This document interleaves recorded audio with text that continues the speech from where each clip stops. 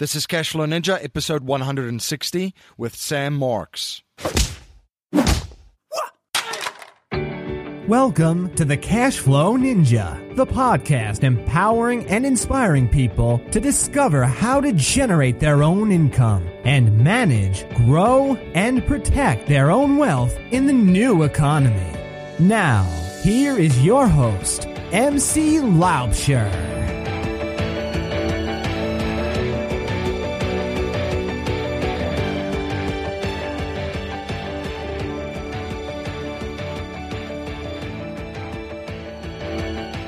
Hi there, MC Laubscher here, and welcome to another episode of the Cashflow Ninja. I have a great show for you today, and in today's show, we're going to look at how to utilize speed and strategy to gain a competitive advantage in your marketplace. My guest today is Sam Marks. Sam has been passionately tied to the startup scene and travel-based lifestyle for the last decade. In 2009, at the age of 24, he founded SkySig in the UK, which became Europe's largest e-cigarette company and was acquired for $100 million in 2013. Prior to SkySig, Sam was a co-founder of 3 other startups with successful exits, including the first while he was in college in 2005. He continues to work full-time in the startup scene, both as an entrepreneur. He's currently the co-founder of Coworker.com and angel investor. He also travels throughout the year, having now visited over 90 countries. It was his new journey into the investment world and all the unknown new age strategies that eventually led him and Johnny to start the Invest Like a Boss podcast. Please share your feedback and thoughts with me on today's interview. You can let me know your thoughts on Twitter by tweeting me at MC Laubscher or by email at info@cashflowninja.com. And please remember to join our mailing list by signing up at cashflowninja.com or texting Cashflow Ninja, one word, all capitalized, to 44222. That's 2 4s and 3 2s. You can support the show by becoming a patron on Patreon for $10 a month. And when you become a patron, you get access to our private Facebook page and a Cashflow Ninja t-shirt.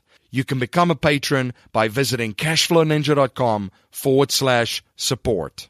Have you read Rich Dad Poor Dad? Are you interested in real estate investing and don't know where to start or how to get the results you want? For valuable information to get you started, visit JoinOps Properties at joinopsproperties.com. If you're not earning at least 8% on your cash, you do not want to miss the private lending presentation for non-accredited investors done by Jimmy Freeland and Bob Scott. Discover how to create an income stream from real estate without the management headaches. You can access the presentation at cashflowninja.com/private lending. Spartan Invest have a proven plan and system helping investors creating passive income and wealth through turnkey real estate ownership in the exciting market of Birmingham, Alabama.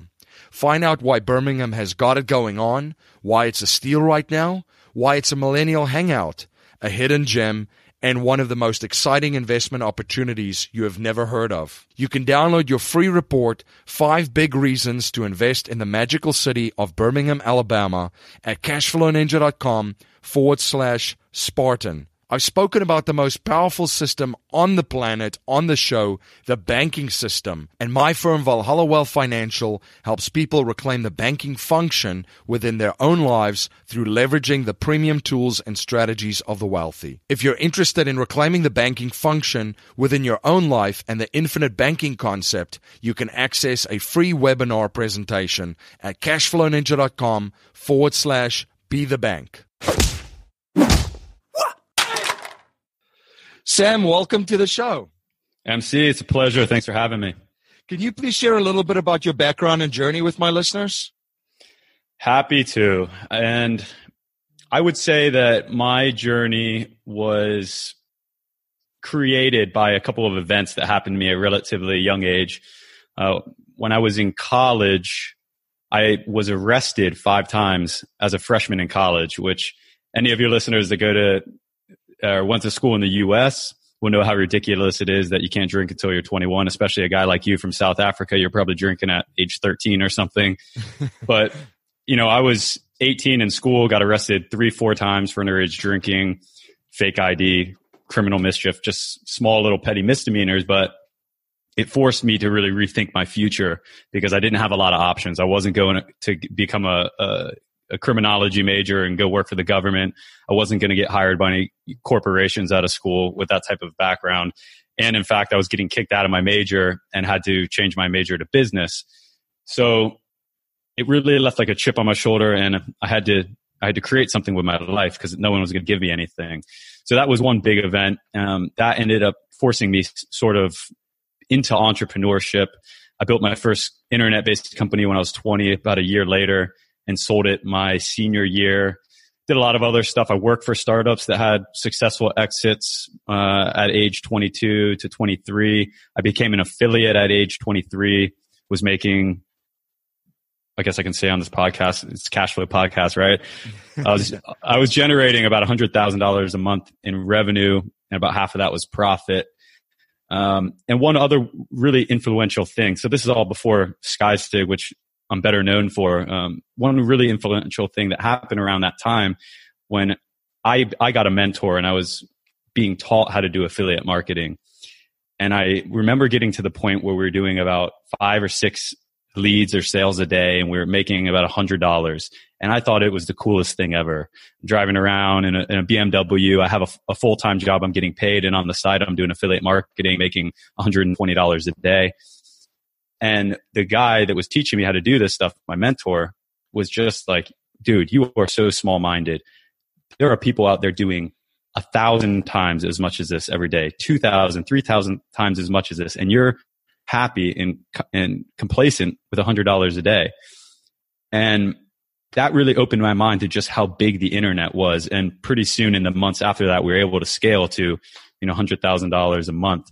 And I think without that experience, your brain is almost limited in its capacity to see the horizon and visualize just how big the internet is and how big a digital based business can become. So that was an extremely important part of my life and really opened my eyes and my brain to thinking big. Now, Sam, you are from the United States, right? And you've traveled and lived in quite a number of places in the world. Yeah, that's correct. And then you moved to the UK, and that's when you started SkySig. Can you tell us a little bit more of how you founded SkySig? Yeah, absolutely. It kind of goes back into that last story. We were an affiliate. We were looking for other affiliate style offers, and we were out at a conference in Las Vegas. And a manufacturer of one of the very first, so SkySig was the electronic cigarette company. The short story of it is it became Europe's largest e-cigarette company by 2013. We started in 2010, and it was acquired in 2013 by a tobacco company. And in 2009, anyone who knows electronic cigarettes today know a pretty advanced product that is almost flawless and very productive in terms of its output and vapor and stuff. But back then, there's these really rinky-dink primitive products.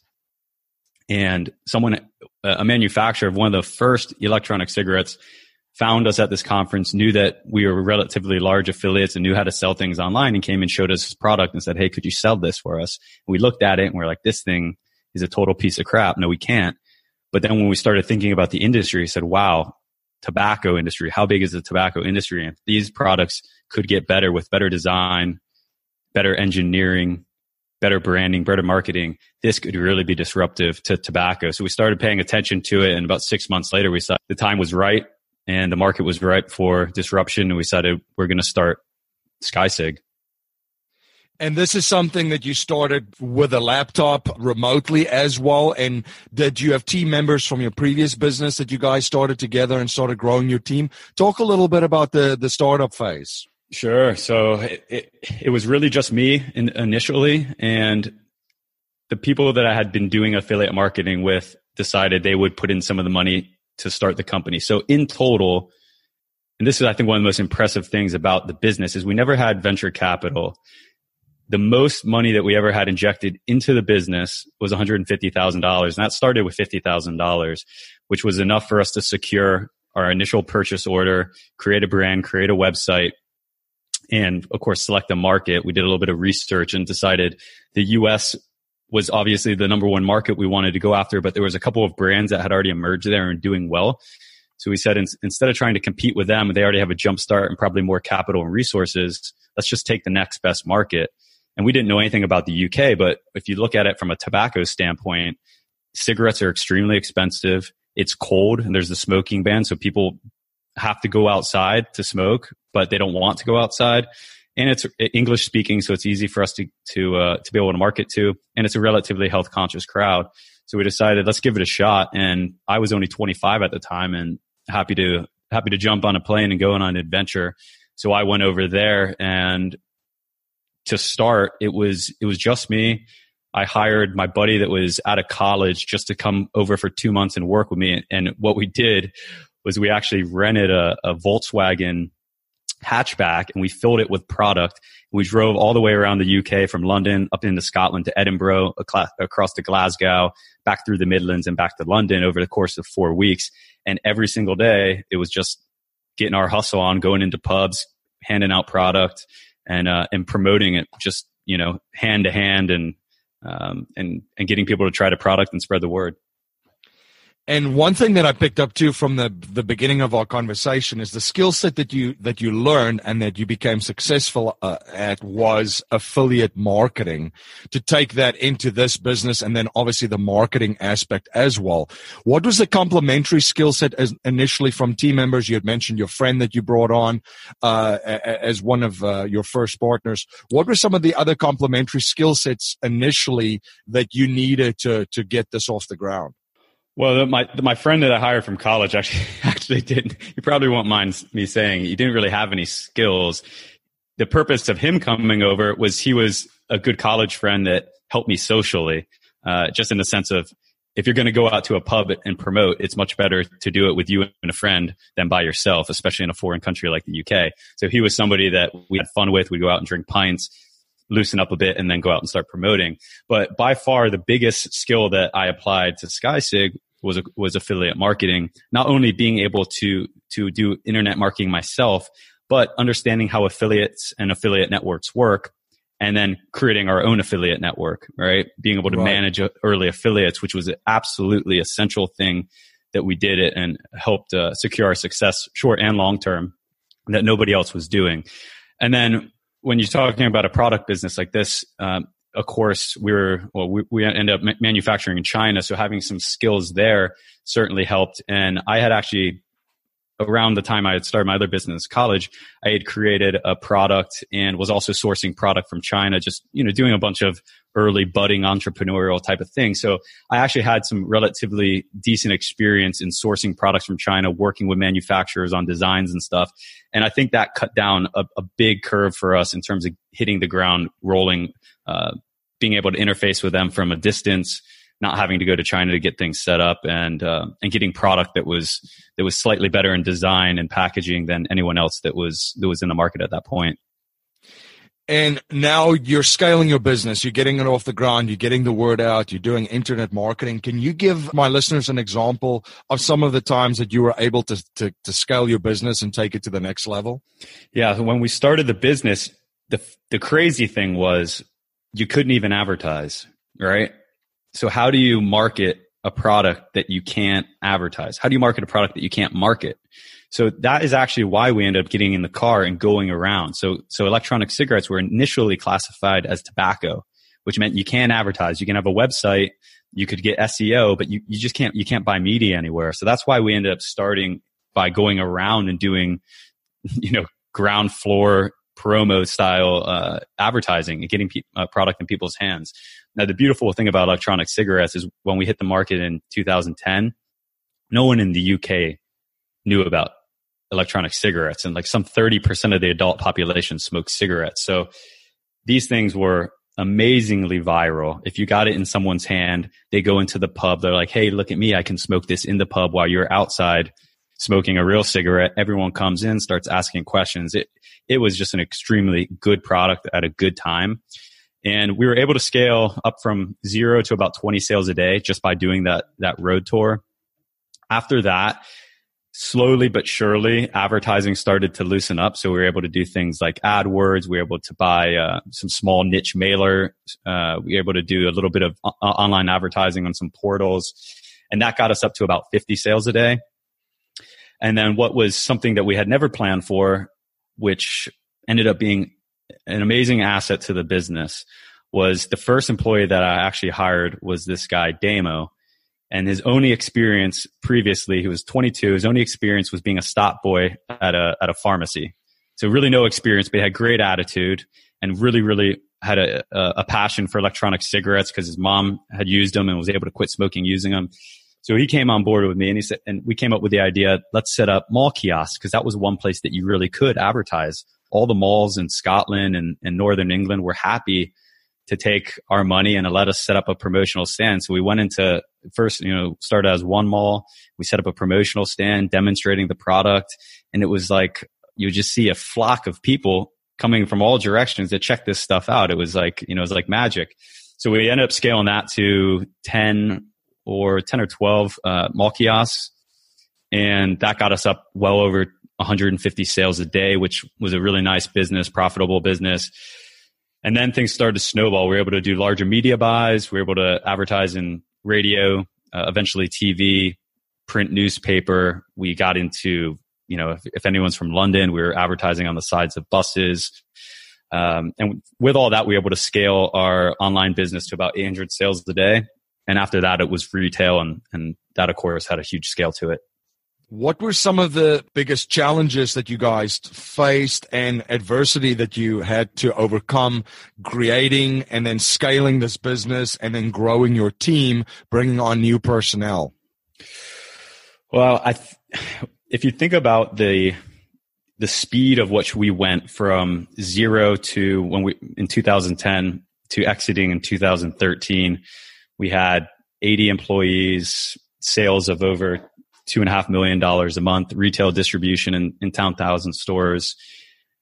Things move very quick. That's the only way I've ever known how to do business, is a lot of speed, a lot of momentum, and a lot of confidence. And I think that's why getting the right partners is so important, because anything that you're moving so fast with, you're going to have a lot of heavy setbacks. And first and foremost, your partners are your support group. You got to be persistent and you got to be able to get through tough times. But with that business, and it was endless adversity. We had just from the start, we weren't allowed to advertise. We had to figure out how to get product into people's hands without being able to market a product. We got hacked several times. We had several different lawsuits. I mean, I was always personally scared of what Big Farm and Big Tobacco were thinking. If anyone's read Richard Branson's book, and he talks about when he was building Virgin Airlines and all the dirty tricks that British Airways was playing. And there was a lot of weird things going on in our business that we thought somebody was putting on us, essentially. In China, we had our factory burned down. There's just endless types of things that were really big, and any one of those events individually could have crippled the business. But you got to be persistent, and you got to get up when you get knocked down. Now, you mentioned the factory burned down. Now, from an operational standpoint and the way that the company was structured from your supply chain, did you guys own the manufacturing part of your supply chain? Was it your factory? Did you subcontract that? And what happened after the factory burned down? I will tell you, this was one of the craziest days, or let's say the craziest 48 hours of the business. And what happened was, this ended up being one of the best things that happened to the business, but it's turning lemons into lemonades. And what happened was, we had a supplier that was in China that was not our factory, was not our primary supplier, write us and say, hey, you might want to check out what's going on. I think your factory just burned down. And of course I'm like, what the heck? What does this mean? And he sends me this little snippet of some online Shenzhen newspaper, and there's a photo of a factory that looks like ours, and it's burnt, right? There's nothing left inside.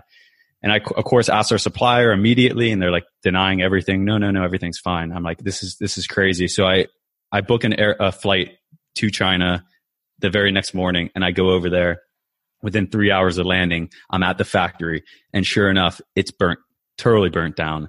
And what I saw at that very moment was probably the most amazing operational thing I've ever seen in my entire life. And it was their entire staff, 900 people in an assembly line, moving new equipment into a building that was right next door. And within 36 hours, they were able to set up an entirely new 50,000 square foot factory, and production and supply was only interrupted for 36 hours. Like if I hadn't gone there, I never would have even known that it was disrupted. And that was so eye-opening to what humans can do, but also the efficiency and productivity power that China has in some of those areas was unbelievable. But it also exposed a big part of a vulnerability. If that hadn't happened, if they didn't get back up and running, we didn't really have a second or third supplier set up and ready to go. That could have crippled our business. All that work could have been shut down by something that was out of our control and that we hadn't planned for. And at that point forward, we ended up doing a joint venture and setting up our own manufacturing in China, which was a huge differentiator in the category. What a story. That must have been something to see. The other question that I had for you too is you had mentioned the tobacco industry and Richard Branson's experience with British Airways. And boy, you did jump into an industry where there are giants there. So strategy is key, and that seems to be a huge part of your success in this space. I mean, so basically you have to approach at it as from like a David versus Goliath, right? What were some of the key strategic wins that you had to beat out these huge giants in a very ultra competitive space and an emerging industry such as e-cigarettes? Good question. And when we got into the industry, tobacco was not in the industry and Big Farm was not in the industry. Later, did we hear when we ended up getting acquired that tobacco sales worldwide, even now, are continue to drop at 8 to 10% a year, especially in developed countries, even more so. And they essentially credit or discredit electronic cigarettes with almost all of that. So if you think about what that means to a tobacco company, these are $100 billion companies on up, that's billions of dollars each year that they're losing in market cap and revenue and sales. So it was very scary to be part of this business. When we started it was obviously low under the radar, but as it grew and it was starting to make headlines everywhere, it was actually really scary because, and I think it was good that I was young. And I think when you're younger, you feel a little bit more immortal and, you just operate off coffee and adrenaline a lot of times. But there was, of course, as in any business that's successful, so many startups fail. The ones that are successful, oftentimes it's just a good strategy and, of course, good execution. But looking back, there were definitely some strategic wins for us. I think the biggest one we kind of already touched on, which was setting up our own manufacturing. And what this gave us the ability to do was control everything product-wise. So we're getting cheaper costs, we're getting much better quality, we're getting our own exclusivity. And MC, the most important thing that nobody realized at the time, and still a lot of people don't realize, is by having our own manufacturing, no one could see our manufacturing. No one could see our production.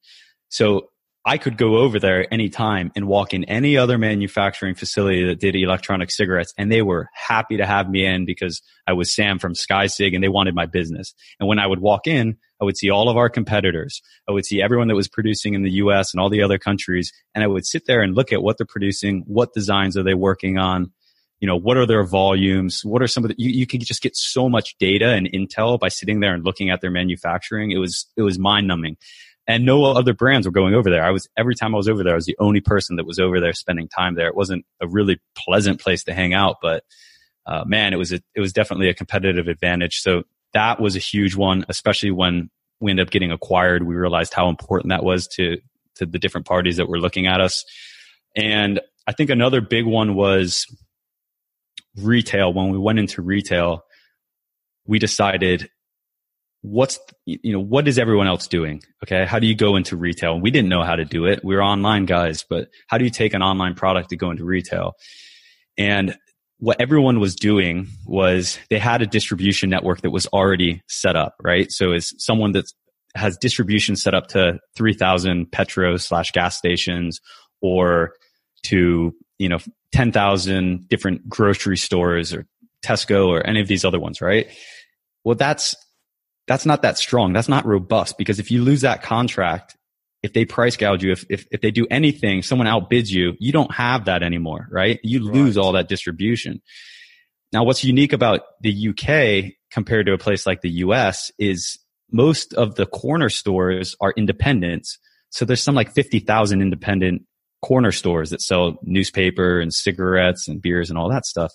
So we said, well, how can we get in all those? Well, there's only one way to get in all those, and that's doing it the hard way. That's knocking on doors.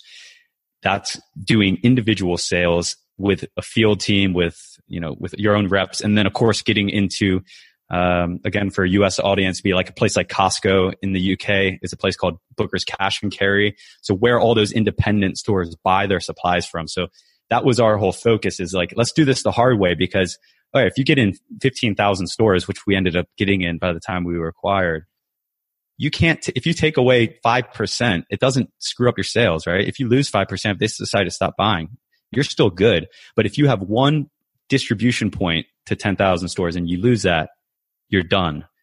So we did it the hard way. And by the time we were acquired, our sales distribution network was extremely robust.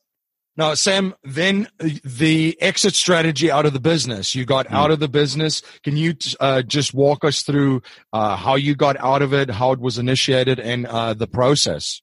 Yeah, good question, because I was always scratching my head thinking, how do companies get acquired?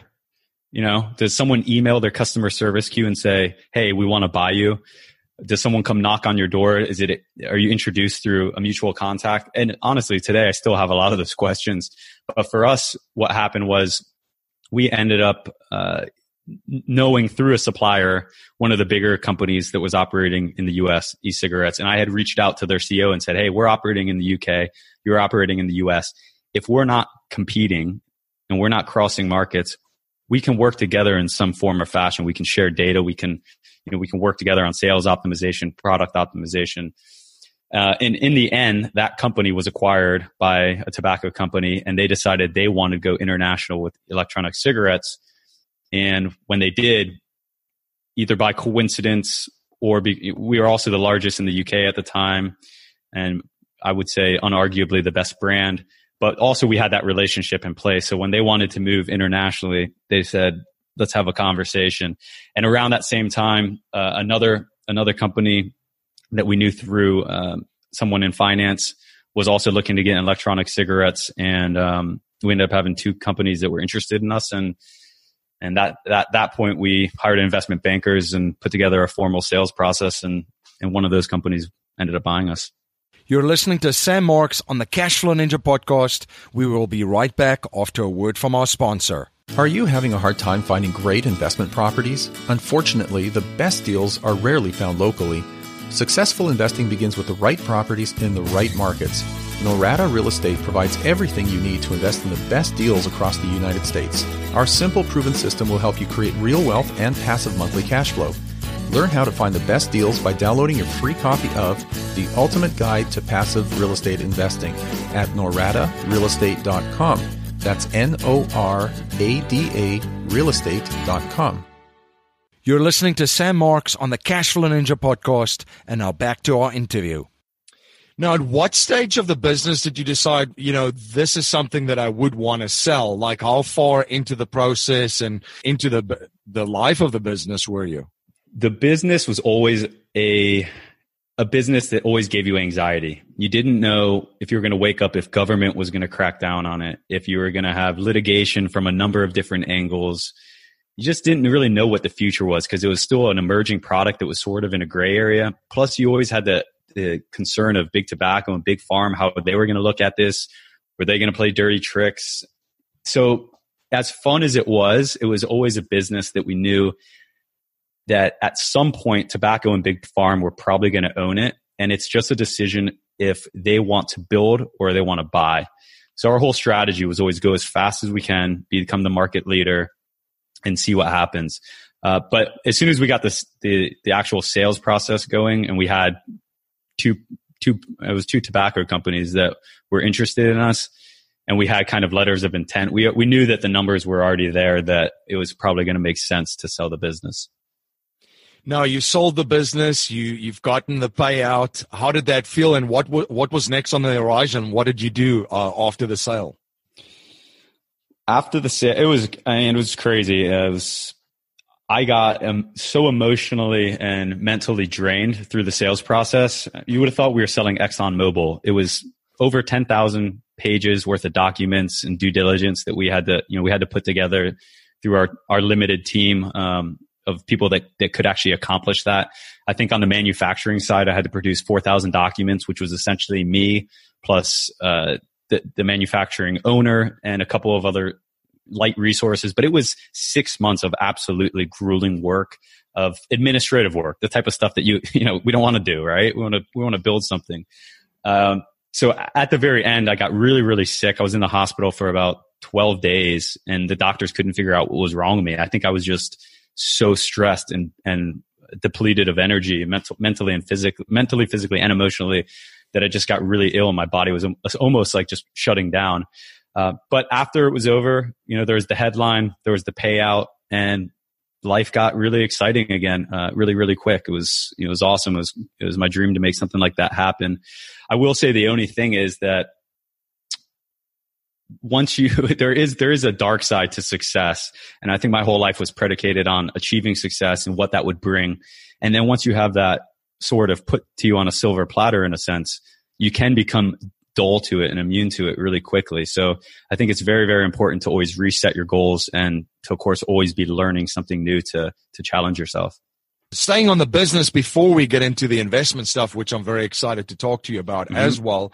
Talk us about your latest venture. You and I discussed it relatively quickly, but you're doing some really exciting things with Coworker. Can you share with my listeners what it is and share a little bit about this latest project? Sure, I'd be happy to. So about a year and a half ago, my co-founder, Leanne Beasley, and I were in Hong Kong. This was 2 years after the exit of SkySig, and I was in a way working on reinventing myself. I was learning a lot of new things, but it's once you're in a fast-paced startup that's got a lot of growth, I think it's similar to being like NFL players or sports players. When they're in that type of environment every day for 10 years, 20 years, it's very, very hard to shut it down, right? It's almost like taking your brain off of a drug in a sense. And so I was naturally looking for something to build again. And we were in Hong Kong and we went into our first co-working space, and it was a light switch because I had been working in cafes and from home and just public areas for the last 2 years.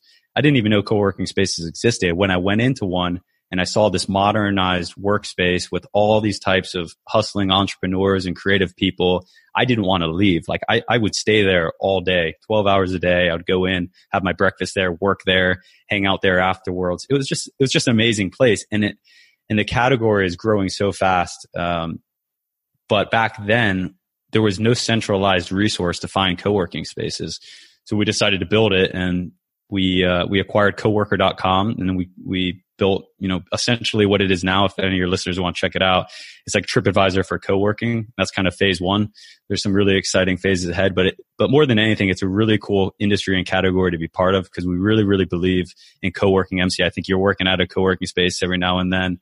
Yes. But it's a great revolution in the workspace, and I'm just happy to be part of it. Yeah, it is quite amazing. And I utilize it as well because you want to build a virtual organization where you can grab a tablet and step into any space and be connected through the internet to the entire world and conduct your business. And this does add that element, as you were saying, of that there's energy because there's a lot of people in there that are very, very driven as well, trying to do amazing things. And you do meet very, very interesting people in these co-working spaces. So it's kind of like a new little tribe that's being formed.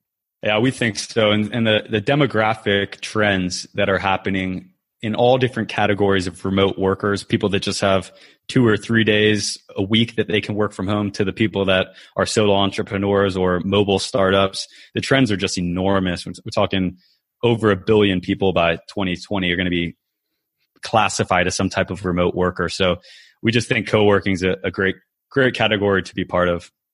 What is your vision for coworkers? So you mentioned right now it's kind of like the TripAdvisor for co-working spaces. What is your vision for the company? Well, we really want to try to intertwine the entire ecosystem of co-working. So at a base level, you have co-working spaces, right? And that's how everyone gets to know co-working in a sense. A city like New York right now will already have over 200 co-working spaces. I'm in Barcelona at the moment. There's 100 co-working spaces here, and it's growing really, really quick. But that's not the entire piece of the puzzle. It's events, it's experiences. So there's co-working retreats all around the world. You can go on co-working cruises. There's just unlimited social events and networking events that are part of the co-working industry.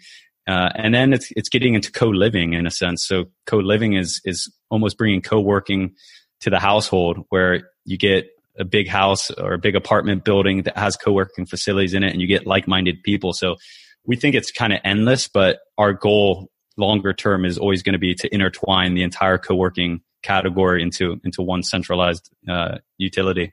Yeah, the sharing economy is definitely very, very exciting, and just looking at the developments is truly exciting to see what's going on. It is fun. Now let's jump into the investment side. So completely different skill set, right?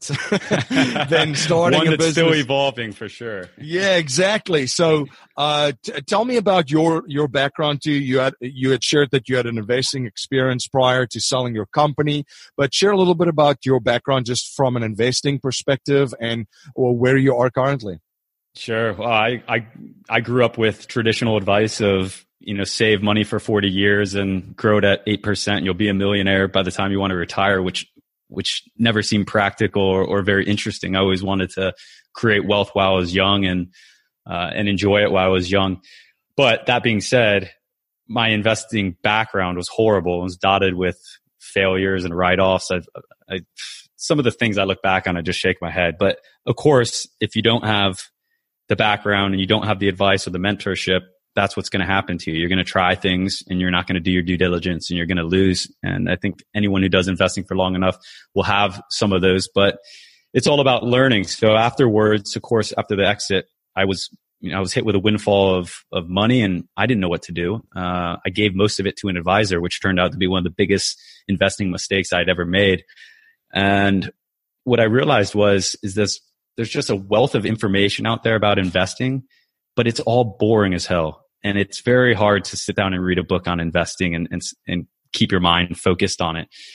So we thought, the best way to learn about this stuff before I start investing my other money is just to interview the smartest people we could. One book that I always love, and I know people that are really high up in finance, sometimes they dog it, but it's called Money Master the Game by Tony Robbins. And when I read that, it gave me some principles to really build off of. And I immediately looked into my financial advisors and was like, okay, these guys are full of BS. They've been ripping me off for a few years and underperforming the markets. And it's just like a light switch went off, and we said, okay, let's start a podcast on that. And, that's what we do every day now. I'm learning about how to invest. I still have a lot to learn, but, comparatively to 2 years ago, it's night and day to the intel that I know and the decisions that I make around investing, I think are pretty solid right now. Yeah, and I think you touched on it too. There isn't any information in our schools, and I know I've ranted on the show a couple of times about this, but you don't get taught any of these things in schools, and this is such a powerful skill set that actually empowers people and prepares them for the real world if they would have financial education. So we have an industrial age school model based on the Prussian school system. I mean, it's kind of ridiculous if you think about it. We're in 2017, guys, and we're still going into classrooms with bells ringing, telling us take out our books, and it's a break now. There's another bell ringing, that kind of stuff. It's kind of absurd. But not to rant on that too long, but they truly don't teach you that power. And I've always said too that financial management and managing your wealth and your own growing and protecting your own wealth that is a skill set that should be in-house. That's your responsibility. It's not an advisor's responsibility or anybody else. There are obviously things like if I have to do some dental work, right? I'm not going to attempt to do some dental work on myself. That is something that I outsource to someone else. But taking care of yourself and your family, and by empowering yourself and growing your wealth and taking responsibility for it, that is something that definitely should be in-house. Agree totally. And to your point, I mean, what you're doing on your podcast is great. And I wish there was more and more of this stuff that was available. And I think it should be mandatory in school, because so many people get out and make just terrible financial decisions out of high school, in college. They go into debt. They give their money to somebody that they don't know how to vet. And it's very hard to get out of that, right? Without a lot of focus and a lot of clarity. And so a lot of people, unfortunately, make big mistakes between the ages of 22 to 25, not just in financial decisions, but life decisions that impact their financial goals. And it's a very uphill battle from that point forward. So I think the more that, we can learn ourselves and educate younger in the generation underneath us to make better decisions, hopefully we're helping people. Yeah, absolutely. And the thing that I've seen with very wealthy families too is the advisors that they have and financial planners and so forth that's involved. The focus isn't just on selling them something. It's an educational experience. So the main driver and goal is to educate the client to be able to make the correct decision. They're still making the decision. They're still the leader of their own life, and they're in charge of growing their wealth. They're drawing all these this advice and experience from other folks. So, if people are working with someone, I always say, please make sure that they educate you and inform you and show you all the different options so that you are able to make a informed decision. And when you touched upon the student loans you just mentioned, it's just criminal. Actually, what they're doing to 18-year-olds, really, right? Because you're graduating high school, you're signing on to something that you have no idea what you're signing on for. Mm-hmm. You have no idea the consequences, how it works, the paybacks, and then also the fact that you can't get out from underneath it, even through filing bankruptcy.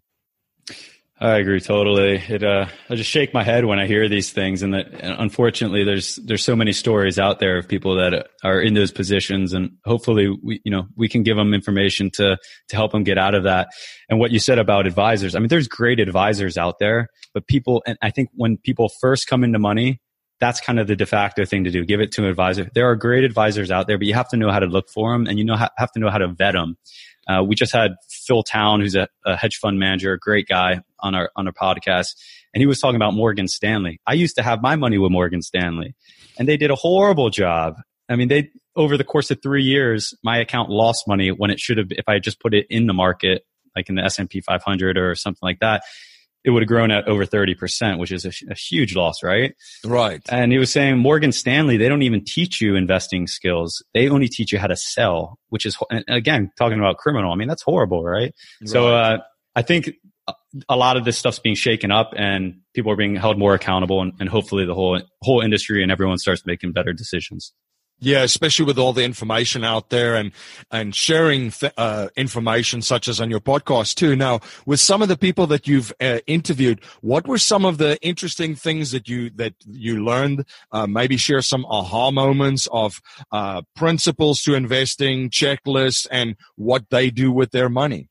Oh man, that could go into a couple hour tangent, but I think, so much of investing seems to be kind of in or around the market. So I've learned a lot of principles about investing in the market. And I think the type of investing that I do is passive investing.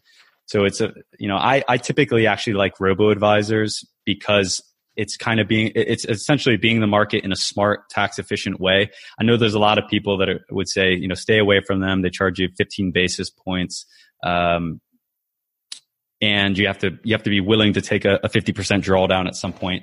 that's okay for me because the money that I have in the market is long-term. The mistakes I made before where I was giving it to an advisor that was charging 1.5% and had discretion over my account, and they were making bad decisions and ended up losing money.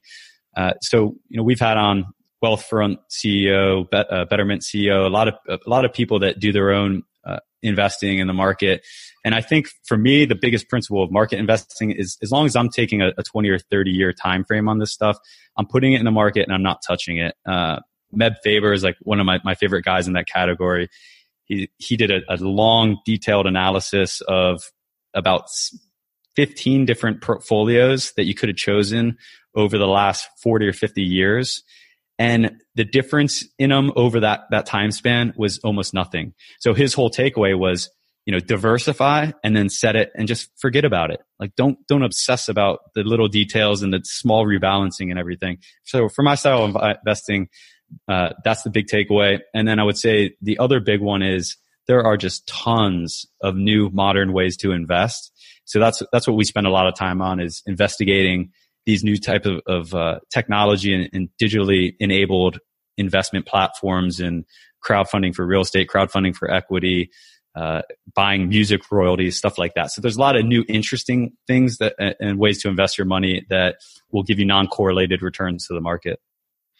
No, very, very cool. Now, one habit I've observed from wealthy and successful people, Sam, is that they're always studying new subjects and learning new skill sets. What are you currently studying, and what skill sets are you currently learning? Well, I'm in Spain right now, so I wouldn't say I'm studying, but I'm drinking wine. And I'm learning the grapes well. I know you're from Stellenbosch, one of my favorite wine regions in the world. Beautiful, beautiful place. If anyone hasn't been there, get there. It's amazing. But no, on a serious note, I'm studying investing. It's and co-working as an industry just because of the business. But investing is extremely important. Financial literacy is extremely important. So I've pretty much called off all other types of learning that I was trying to do and saved it for another day in the future. But this last year and this forward year it's all about investing and learning all different sides of investing. And then once I think you've crammed that and understand that, you can go through life a lot more confidently and also less emotionally, right? When you understand money and you understand markets and how they perform and their behavior, you take some of the emotion out of it. And I think that's a very important thing for the future of anyone's life. It's so true, and that's one thing that I've seen from very successful investors and some of the mentors that I have too. There's not emotion involved, and money is an emotional subject, and yes, that ties into increasing your emotional IQ at the same time with your financial IQ, because that you'll be calmer, make decisions, and not let emotions take over your decision making. Now, Sam, a core message in our show is to leave our families, communities, and the world better than we found it by passing down a mindset, values, and principles to future generations, not just money. So if you cannot pass on any money to future generations and we're only allowed to pass on 3 principles to them to build wealth and achieve happiness and success, what would they be? Well, I bet you have some. I would love to see a collection of all of yours that you've gotten through all of your previous interviews. I think that would be really fascinating content. Have you ever read Ted Turner's book that is Call Me Ted?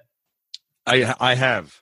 Okay. So in that book, first off, I think it's a fantastic book, and I have a lot of respect for Ted Turner, especially after reading his book. I know he's somewhat controversial, but in his book, there was a message he was passed down from his dad, and his dad unfortunately committed suicide because he had achieved his level of success, his goals by the age of, I think, 40. And there was nothing left after him for him to do. And he wasn't able to reset his goals. And the message was essentially set your goals so big that you cannot possibly achieve them in a lifetime. And when you reach new goals, make sure to reset them. And I think that is, especially for someone who's very driven, maybe a type A personality, has a lot of goals, you have to set your goals bigger than where you can ever get. And that will keep you motivated and excited every single day that you wake up. So that would be one. I think the second one, which is extremely important, something that I write down and I have on my daily kind of notebook that you've already touched on, is to always be learning. And oftentimes that means having a teacher in your life. And that could be a mentor. That could be a golf instructor. That could be someone that's teaching you yoga. That could be, hosting your podcast and learning from people, but always be learning and always be talking to people that are smarter than you in some category, because that will make you feel like a great sense of accomplishment. And I think it's just something that you can do until the last day of your life, into a very old age, that will always give you satisfaction and fulfillment. And a 3, let me think. I would say that no man is an island, and everyone that I know that has achieved a significant state of wealth, or mastery of some type of discipline, has always had really good mentors and or partners. And don't try to do everything yourself, and definitely don't be shy to ask for help, because even if someone says they're self-made and they did this and that, they learn from somebody. And they might not have been someone talking to them on the phone or holding their hand, but they learned from somebody that wrote a blog or someone that inspired them somewhere and gave them knowledge. So don't try to do everything by yourself. Find good people to bring into your life to work with, and definitely don't be afraid to ask them for help. Thank you for sharing that. Now, Sam, how can my listeners learn more about you, your company, your podcast, and stay informed of all of the projects that you're involved with? MC, I'm pretty easy to find. My podcast is Invest Like a Boss. And as we said, the company that I'm working on with my partner, Leanne Beasley, is coworker.com. But other than that, feel free to share my social details. And if people want to connect, ask me any questions, I'm happy to connect and answer. Fantastic. Sam, thank you so much for coming on the show and sharing your journey and your knowledge and providing so much value for my listeners. This has been a blast connecting. MC, it's been great, and I look forward to having you on our podcast in the very near future. Very excited to come on. Sounds good. We'll chat soon. This is MC Laubscher, the host of the Cashflow Ninja podcast. As you may know, I'm also the president and chief wealth strategist of Valhalla Wealth Financial. We help individuals, families, small businesses, entrepreneurs, and professionals build their wealth outside of Wall Street and help investors maximize the use of every dollar in their personal economy and boost their investment gains. We do this by combining the capital and investments with the financial vehicle of the wealthy according to the infinite banking concept. If you're interested to learn more about privatized banking and the infinite banking concept, you can access an exclusive webinar at cashflowninja.com/be-the-bank. Thank you for joining my guest, Sam Marks, and myself on the Cashflow Ninja today. If you like what you hear and appreciate what we're trying to build here at the Cashflow Ninja, please subscribe, rate, and review our show on iTunes, and share our show with family, friends, and your network. I'm always trying to learn and improve in every area of my life, so if there's any way that I can provide more value to you and serve you better, please reach out to me at info@cashflowninja.com. If you're not a subscriber to the Cashflow Ninja Gashku newsletter, you can sign up for our newsletter at cashflowninja.com or text Cashflow Ninja to 44222. That's 2 4s and 3 2s. You can also support the show by becoming a patron on Patreon for $10 a month. When you become a patron for 12 months, you get access to our private Facebook page and a Cashflow Ninja t-shirt. Jimmy Freeland and Bob Scott have been in your shoes and have used real estate investing to become financially free. They've designed a system to take any beginner to an experienced deal-making investor in the least amount of time. They offer opportunities from basic education, coaching, bridge loan investing to turnkey investments in the cash-flowing market of St. Louis, Missouri. For more information, please visit joinupsproperties.com or call Jimmy and Bob at 314-799-2247. If you're not earning at least 8% on your cash, you do not want to miss the private lending presentation for non-accredited investors done by Jimmy Freeland and Bob Scott. Discover how to create an income stream from real estate without the management headaches. You can access the presentation at cashflowninja.com/private lending. Creating passive income for you and your family is easier than you think. All you need are 3 things: the right plan, the right product, and the right turnkey provider. As an investor, you want a safe, profitable, and convenient way to invest your capital without being at the mercy of stock market fluctuation.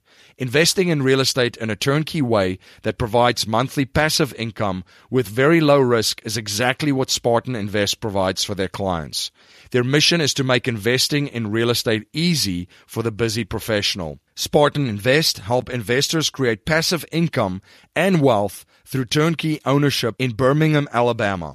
You can download your free report, 5 Big Reasons to Invest in the Magical City of Birmingham, Alabama, at cashflowninja.com/Spartan. The wealthiest families on the planet know how to capture their wealth and then leveraging their wealth through their own banking system. If you're interested in privatized banking and the infinite banking concept and learning the premier strategies of the wealthiest individuals and families on the planet, you can access your free webinar at cashflowninja.com/be-the-bank. That's our show for today, everyone. Until next time, live a life of passion and purpose on your terms. You have been listening to the Cash Flow Ninja with your host, MC Laubscher, the podcast empowering and inspiring people to discover how to generate their own income and manage, grow, and protect their own wealth in the new economy. Today's show notes and resources are available on our website, cashflowninja.com. This presentation is for educational and informational purposes only. The information being presented and considered does not consider your particular financial objectives or situation, and it does not make personalized recommendations. This material is not intended to replace the advice of a qualified tax and legal advisor or other qualified professionals, and you should not use the information in place of a customized consultation with a licensed professional regarding your specific personal financial objective, situation, and needs. We believe the information provided is reliable, but we do not guarantee its accuracy, timeliness, or completeness.